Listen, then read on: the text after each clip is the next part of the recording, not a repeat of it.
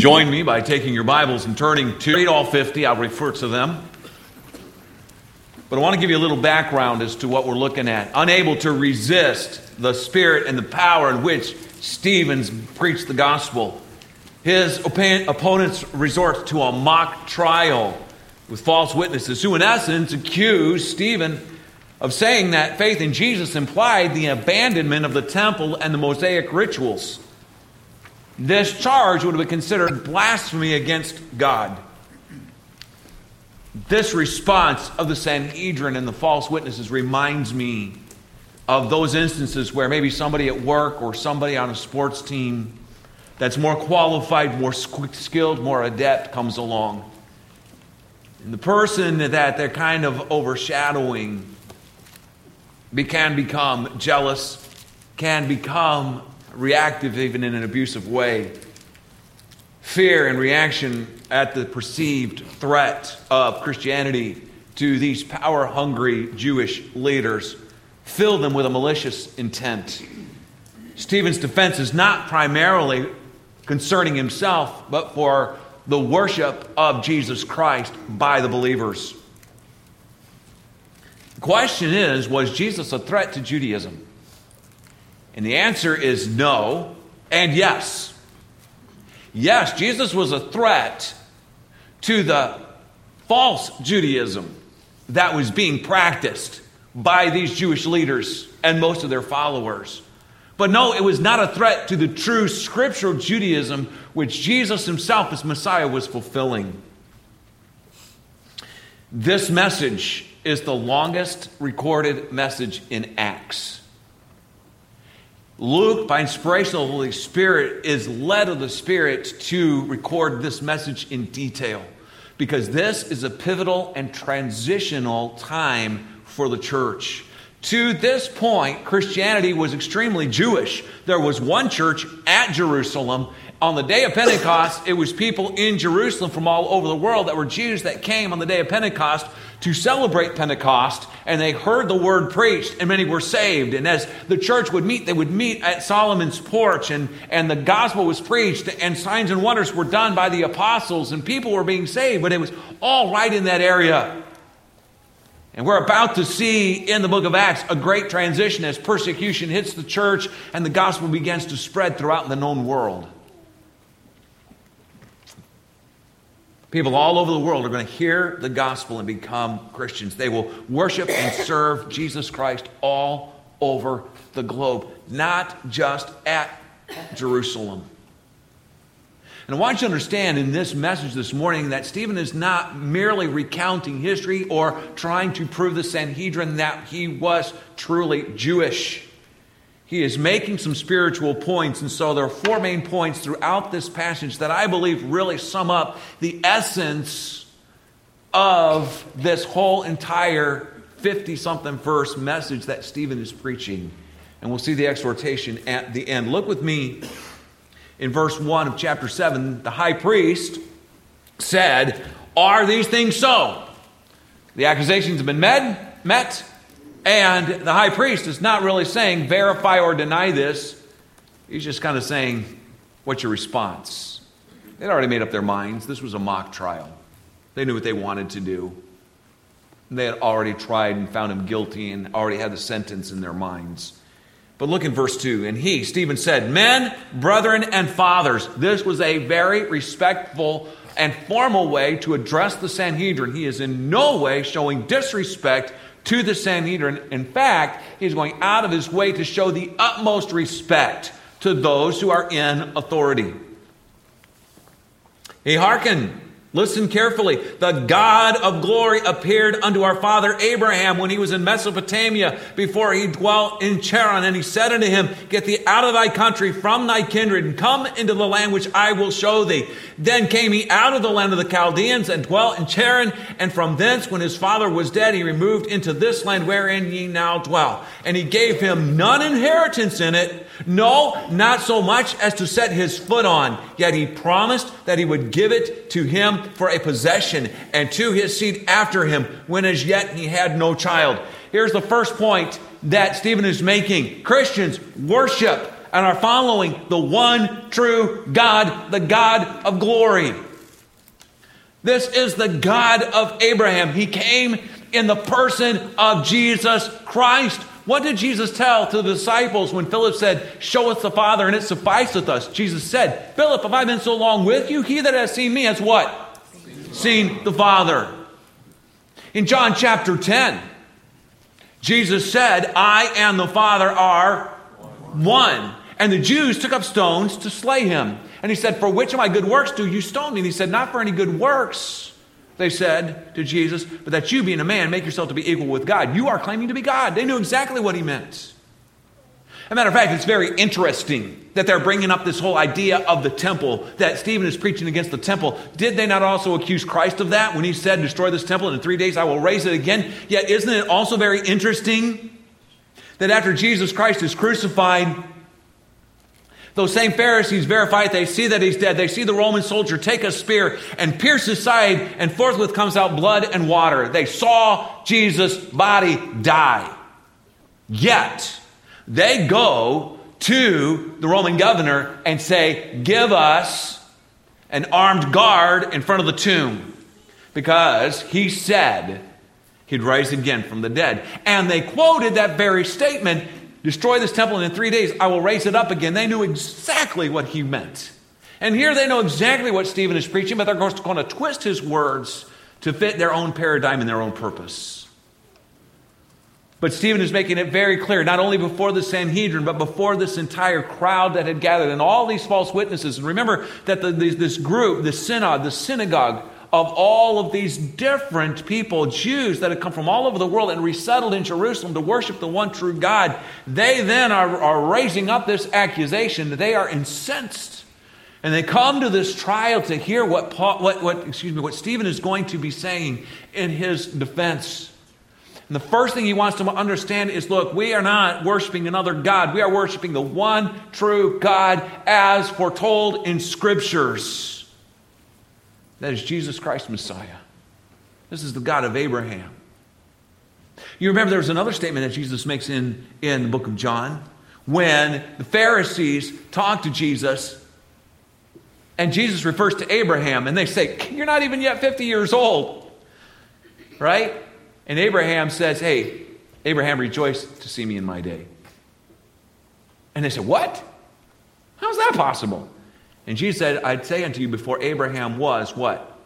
"I am." He's claiming to be Yahweh. He's God. And Stephen is reiterating that point. Folks, we serve the one true God, Jesus Christ.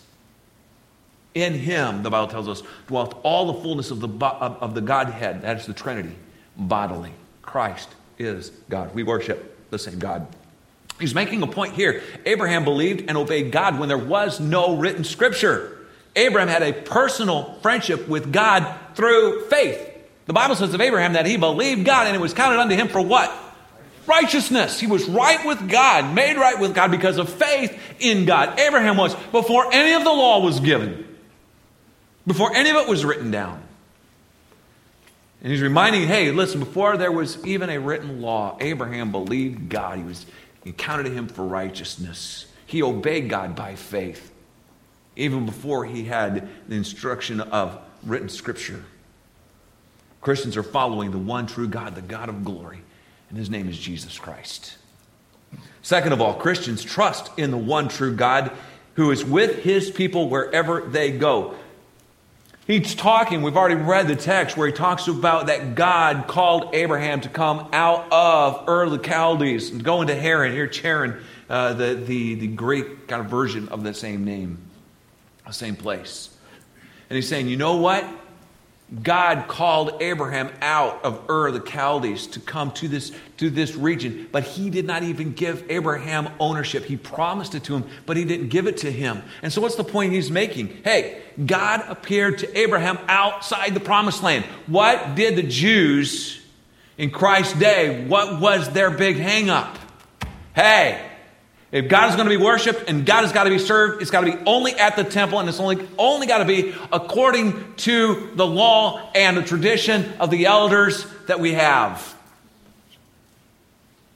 And Stephen is saying that's not what the scriptures, the Old Testament scriptures, your scriptures don't say that. Because when God called Abraham, he called him when Abraham was not yet in the promised land. And he promised him something when he was not yet in the promised land. There was no temple, there was no tabernacle, yet God met with Abraham and God went with Abraham. And wherever God's people go who are following him, God is with them. And it doesn't have to be in Jerusalem and it doesn't have to be at the temple.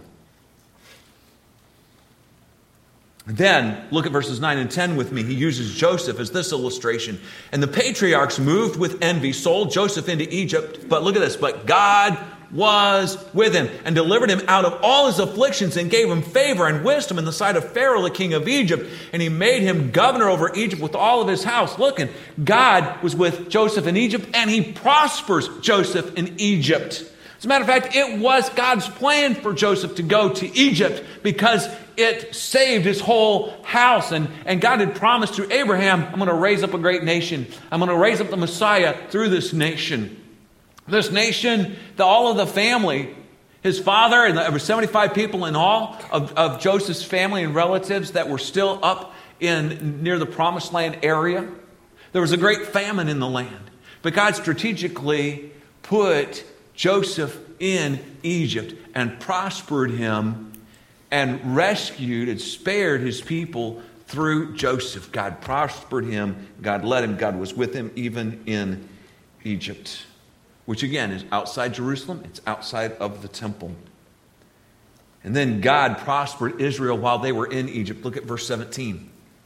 The Bible says in verse 17, but when the time of the promise drew nigh, God which God had sworn to Abraham, the people grew and multiplied in Egypt. So even while they're in Egypt, and even when they are sold into slavery, God was prospering them. Again, they were not in the promised land. They did not have the temple, but God prospered them outside of that context. And we see how God is preparing even through this because believers, disciples would have been hearing this defense as well. Remember, this is not Stephen's personal defense to try to spare his life. This is Stephen's defense of Christianity. It is Stephen's defense of following and worshiping Jesus Christ, the one true God. And he is saying, look, Abraham, our father, worshiped God. We worship him. And God was with his people wherever he go. Joseph, God was with him in Egypt. God led him there and God prospered him even outside Jerusalem and outside of the promised land. And God used him for a specific purpose. And even when the nation of Israel was sold into slavery, God prospered them outside the promised land, outside the temple. You get the theme? Because what did they accuse Stephen of? Speaking against the law of Moses and speaking against the temple. And Stephen is saying, look, even before there was a temple, that God worked outside of the context of that. They were so hung up on the temple and on Jerusalem. And then God prepares Moses. And this is a key issue because they said he's speaking against Moses. They want to do away with, Stephen is preaching that we need to do away with all of these rituals, all the Mosaic rituals. And so to speak against the rituals of Moses or the laws delivered to Moses. And really, what they didn't say, the unspoken thing was that they had equated, and Jesus accused the Pharisees of this, they had equated the traditions of the elders and the commentaries of the rabbis concerning the scriptures to have equal authority and validity as the scriptures. And that is wrong. That is heresy. Only God's word is the perfect, eternal word of God.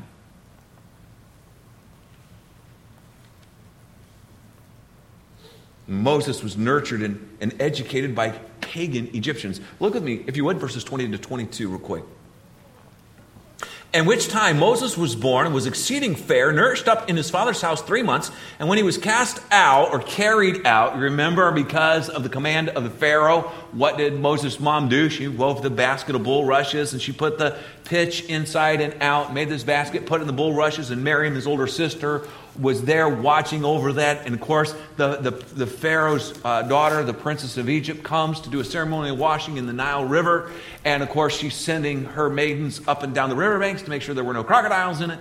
And they don't find any crocodiles, but they do find a basket. And they bring the basket, and there is baby Moses. And he goes, oh, this is an Israelite baby. And Moses got his name, by the way, not from his parents, but from Pharaoh's daughter. Because Moses is an Egyptian name that means I drew him out of the water. And then, of course, the Bible says that he was raised in her house. Look at this. The Bible, and this is what Stephen is saying, and they knew this was true. And when he was cast out, Pharaoh's daughter took him up and nursed him for her own son. And Moses was learned or educated, trained in all the wisdom of the Egyptians, and was mighty in words and in deeds.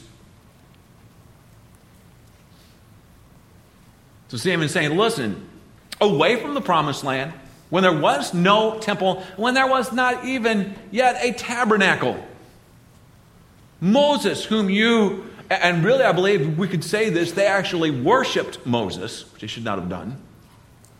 This Moses, whom you revere so highly, he was brought up in Egypt. He was trained and educated in Egypt, in a pagan land and in a pagan culture. And then he spent 40 years on the backside of the desert herding sheep.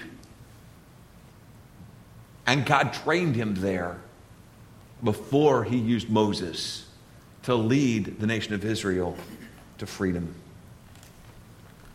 So number one, Christians are following the one true God, the God of glory. Number two, Christians trust in the one true God who is with his people wherever they go. Number three, Christians worship the one true God, and wherever God appears is holy ground. You see, those people, the Jews, thought that the holiest of holies, that only the high priest could go into once a year, was the holiest spot on the place of the earth, and that the holy place was. And certainly the law had very clear instruction who could go in and when. But what Stephen is saying is, before there was the holy place and the holiest of holies, before there was Mount Zion, the holy city, wherever God goes with his people, wherever God is holy ground. Look at verses 30 to 33. The Bible says, and when 40 years were expired, there appeared to him, to Moses, in the wilderness of Mount Sinai, an angel of the Lord in a flame of fire in a bush. And when Moses saw it, he wondered at the sight. And as he drew near to behold it, the voice of the Lord came unto him, saying, I am the God of thy fathers, the God of Abraham, and the God of Isaac, and the God of Jacob. Then Moses trembled and durst not behold. Then said the Lord unto him, put off thy shoes from thy feet, for the place where thou standest is holy ground.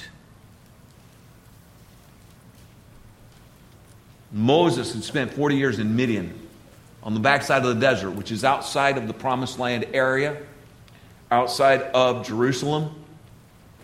The angel of the Lord, I believe it is a pre-incarnate appearance of Christ. We call it a theophany. I believe that's what happened at the burning bush. Because the Bible says that an angel of the Lord saw him, and God spoke to him out of that fiery bush. And Jesus appears to him, God appears to him and speaks to him, not in the promised land. And the place was holy ground. Hey folks, wherever God appears is holy ground. And it doesn't have to be in the temple. It doesn't have to be in Jerusalem. It doesn't have to be in the promised land. Stephen and the Christians are being accused of being against the one true God, the law of Moses, the temple, and Judaism. We believe in the one true God and the Scriptures. Stephen is saying, look, the Old Testament Scriptures that you claim as the Scriptures, and you're right, we claim those too. That's what we are following. That's where we get this from. And demonstrate that God calls people wherever he wants, is with them wherever they go, and wherever God appears is holy ground. And then number 4, Christians worship the one true God, and he is not limited to one building or to one place. Now we come down towards the conclusion. Look at verses 48 to 50. In verse 48. In verse 47, we'll back it up. But Solomon built him, speaking of God, a house. Howbeit, verse 48, the Most High dwelleth not in temples made with hands, as saith the prophet, heaven is my throne, the earth is my footstool. And what house will ye build me, saith the Lord? Or what is the place of my rest? Hath not my hand made all these things? Were the Jews wrong because they'd had a tabernacle and a temple? No. God told Moses to build the tabernacle and gave him detailed instruction. Did God want a temple to be built? Absolutely. And David wanted to build him a temple, and God said, no, but I got a better promise for you. Your son is going to build the temple, but there's going to be another one who is actually the fulfillment of the picture of this temple. And that is Jesus Christ. The Messiah is going to come. And he's going to rule and reign on your throne, David. He is going to rule and reign forever. Of your lineage, there will be no end. Because of Jesus Christ. So the Jews were not wrong in having a tabernacle or a temple. But no house can contain our Creator. Nowhere did God say that he would exclusively dwell only at the temple and nowhere else. In 1 Kings 8, verse 27, but will God indeed dwell on the earth? Behold, the heaven and heaven of heavens cannot contain thee. How much less this house that I have builded? That was Solomon. Solomon built it and he knew. In Isaiah 66, 1 and 2, thus saith the Lord, the heavens my throne, the earth is my footstool. Where is the house that ye build unto me? And where is the place of my rest? For all those things hath mine hand made, and all those things have been, saith the Lord. But to this man will I look, even to him that is of a poor and contrite spirit, and trembleth at my word.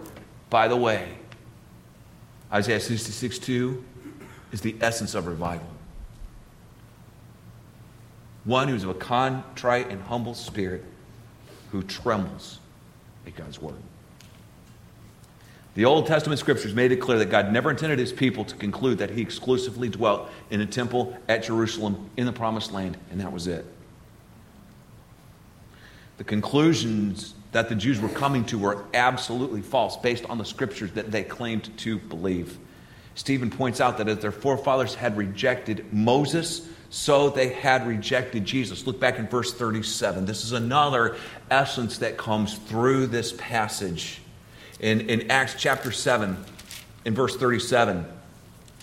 This is that Moses which said unto the children of Israel, a prophet shall the Lord your God raise up unto you of your brethren, like unto me. Him shall ye hear. Deuteronomy 18, verses 18 and 19. I will raise them up a prophet. This is Moses prophesying. I will raise them up a prophet from among their brethren, like unto thee, that will put my words, this is God speaking to Moses, and will put my words in his mouth, and he shall speak unto them all that I shall command him. And it shall come to pass that whoever will not hearken unto my words, which he shall speak in my name, I will require it of him. Jesus was not against the temple, but he fulfilled the temple. The temple and the sacrificial system were pictures, illustrations, pointing to Jesus. Think about this. Your spouse is away on a trip, maybe to visit relatives, maybe a business trip, whatever. And while they're gone, you have their picture on your phone. You have maybe a picture in the house on the nightstand next to your bed. And while they're gone, maybe every night, you get a little sentimental and you pick up that picture and you kiss that picture. Or you look at that phone and you're reminded of your loved one. Maybe some of you have experienced a loved one who's been deployed for several months overseas in the military. And you know you don't want to forget exactly what they look like, so you look often at those pictures. But don't you think it'd be a bit odd if that person who'd been deployed for months, or that relative that had been gone helping maybe a sick friend or relative for a month, finally comes back home, and you're there to pick them up at the airport, and they come walking up to you for a hug, and you're staring at the picture of them on the phone. And you say, don't bother me, I'm enjoying this picture. And you talk to the picture and you don't talk to them. Say, have you lost your mind? But the Old Testament scripture showed that the temple and the sacrificial system was a picture of what was coming, the reality of Jesus Christ. But these Jews had come to false conclusions, and they were staring at the picture, and they were ignoring the fulfillment. They were ignoring the reality of the type.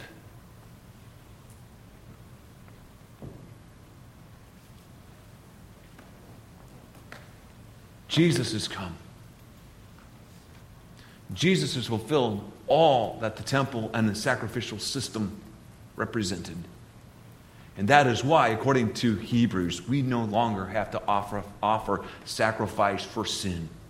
Because as John the Baptist said of Jesus as he came to him in the wilderness, behold the Lamb of God, which taketh away the sin of the world. God, through Christ, has obtained eternal redemption once and for all for us. Let me ask you, my friend, have you obtained that redemption? You cannot wash away your sins by being baptized. You cannot somehow work off the debt by good works and religious activities. For you have committed crimes against God called sin that have earned for you the sentence of God's justice, eternal death. And it is coming, and it is certain. And as the Bible tells us later in the text that we read this morning in Hebrews 9:27, and as it is appointed unto die, but after this the judgment. Folks, when you die physically, your eternal destiny is sealed. But the next part of that verse goes on, or the last part of that passage in Hebrews chapter 9, and says, so also Christ was once offered to bear the sins of many. Jesus died on that cross and shed his blood and suffered the wrath of his Father upon your sin in your place because he loves you. Because, as the scriptures tell us in 2 Peter 3:9, the Lord is not willing that any should perish, but that all should come to repentance. Jesus himself said, and I, if I be lifted up from the earth, he's talking about the cross, would draw all men unto me. Jesus loves you. He died on the cross.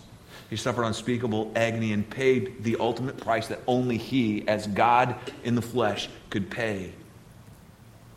The sacrifice has been given and is finished.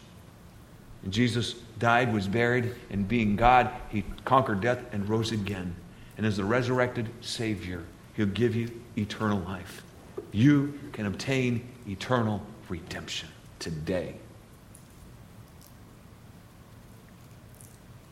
But what are the applications for those of us who are saved?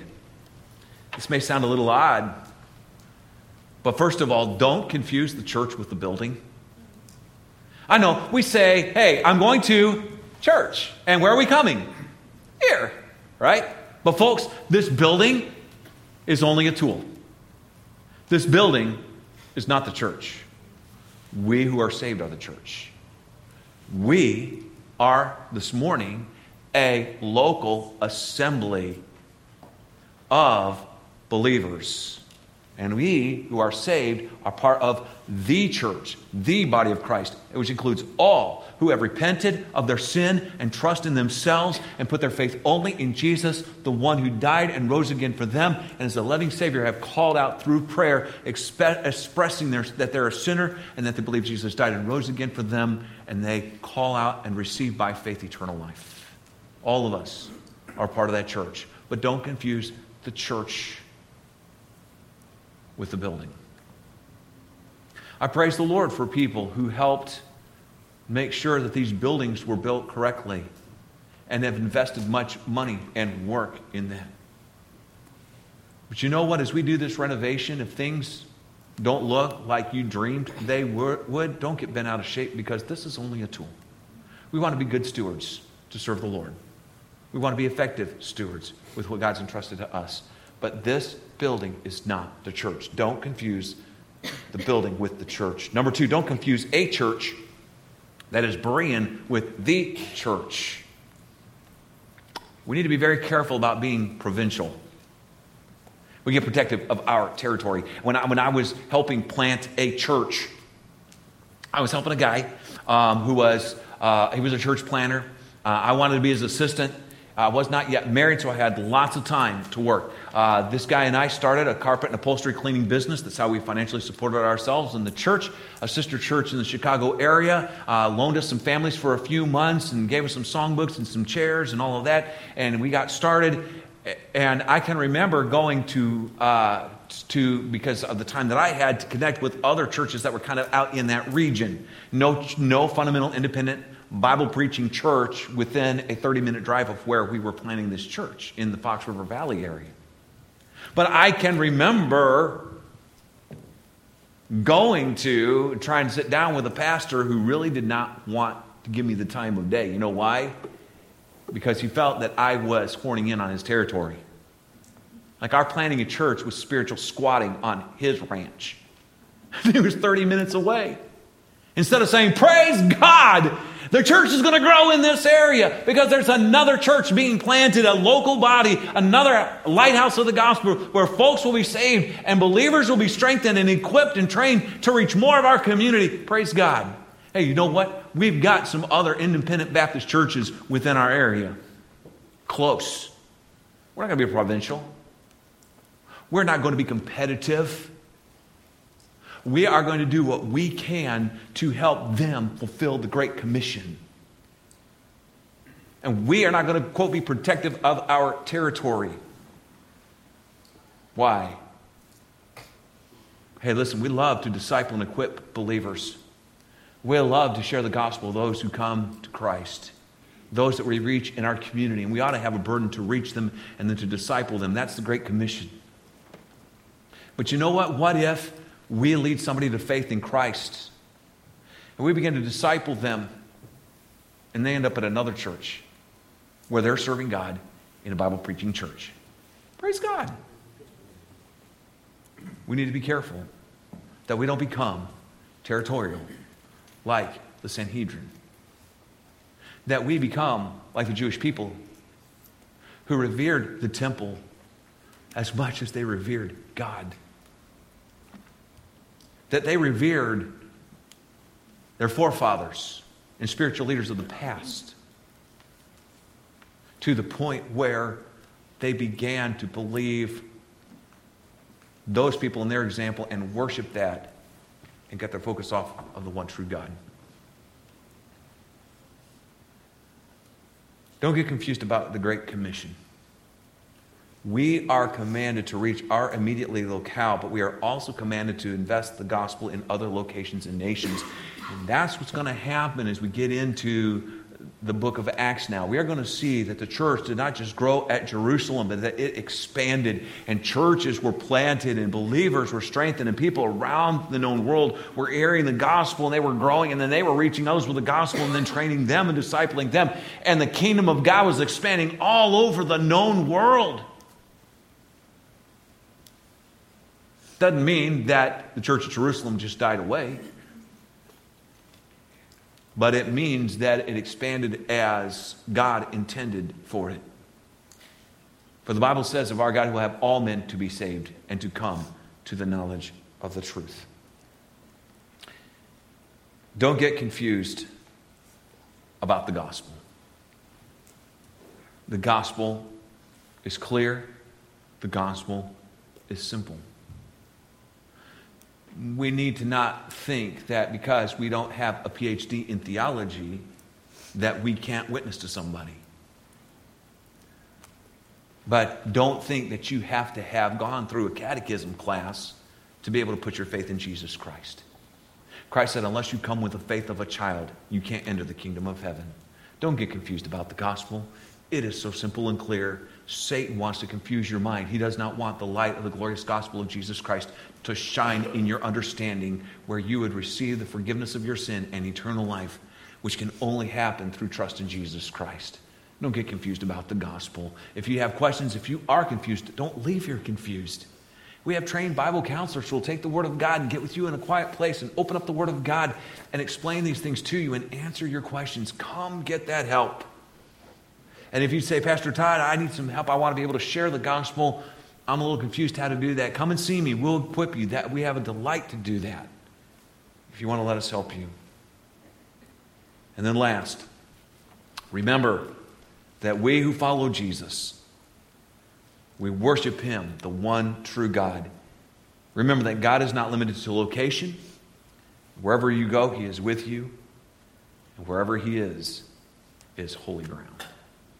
Our Father, this morning, we are in awe at your divine plan. The plan of redemption, that plan where we were redeemed through the blood of the Lord Jesus Christ, that scarlet thread that weaves itself throughout the Old Testament and all through the New Testament. You, Lord Jesus Christ, are the Word made flesh. You are the theme of the Scriptures. We don't meet here today to build some sort of religious empire or business or corporation. We come today to build the kingdom of God through proclaiming the gospel, through living holy lives that exemplify Christ, through encouraging, strengthening, training, and equipping followers of Jesus. So, Lord, help us to never confuse the building with the church. Help us to never confuse Berean Baptist Church as being the church. May we not become exclusive or provincial, territorial. Help us, Lord, not to be confused about the gospel, but to share. Those of us who've experienced your grace through faith, we know that you've saved us. You shine the light of truth in our heart. You've taken the word of God and made it clear for us to understand that we may, by faith, respond to the offer of salvation and turn to Christ. Help us then to be able to clearly present the gospel to others. And for anybody here this morning or watching by way of live stream that had not put their faith in Christ, and Satan is still confusing and blinding, for we know according to 2 Corinthians chapter 4 that Satan actively always does that. Father, we pray that those precious souls would have the desire to come to the knowledge of the truth, the Lord Jesus Christ. And Lord, may we always remember that wherever we go, you are with us. Wherever you call us, you will go with us. And that you will prosper us as we go spiritually. That you will use us. And that as you go with us, wherever you are is holy ground. Thank you that you are not limited to a locale. You're not limited to a building. You're not limited to a movement or even to a denomination. You are the eternal, limitless, infinite, perfect God. And we worship you this morning in Jesus' name. Our heads are bowed. In a moment, we'll have an invitation. The invitation will not be a come forward invitation this morning. But here is the invitation for you.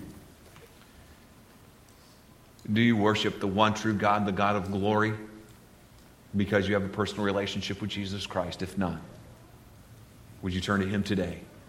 After the service, I would invite you to come back to the connection point. I'll be back there with my Bible. My wife will be back there. If you're a lady and would like a lady to talk with you, we'll sit down in the privacy of the connection point, open up the Word of God, and in a few brief minutes we can show you the way of salvation and answer your questions. Because the most important decision you will make in this life is to trust Jesus Christ for eternal life. Maybe for some of you who are saved, God is calling you to go. Maybe it's a new job situation and God wants you to be a witness for him in your new job. Maybe it's a new neighborhood. Maybe it's a new situation. And I want you to be encouraged this morning, and I want you to worship the Lord and say, Lord, I know that wherever I go, wherever you call me, you are with me. Thank you that you're not limited to one place. And Lord, help me. And we'll always follow you, not man, not tradition, but to follow you and obey your word. So I can truly worship you in spirit and in truth. As our pianist begins to play, right now, just where you're seated, would you respond to the Lord?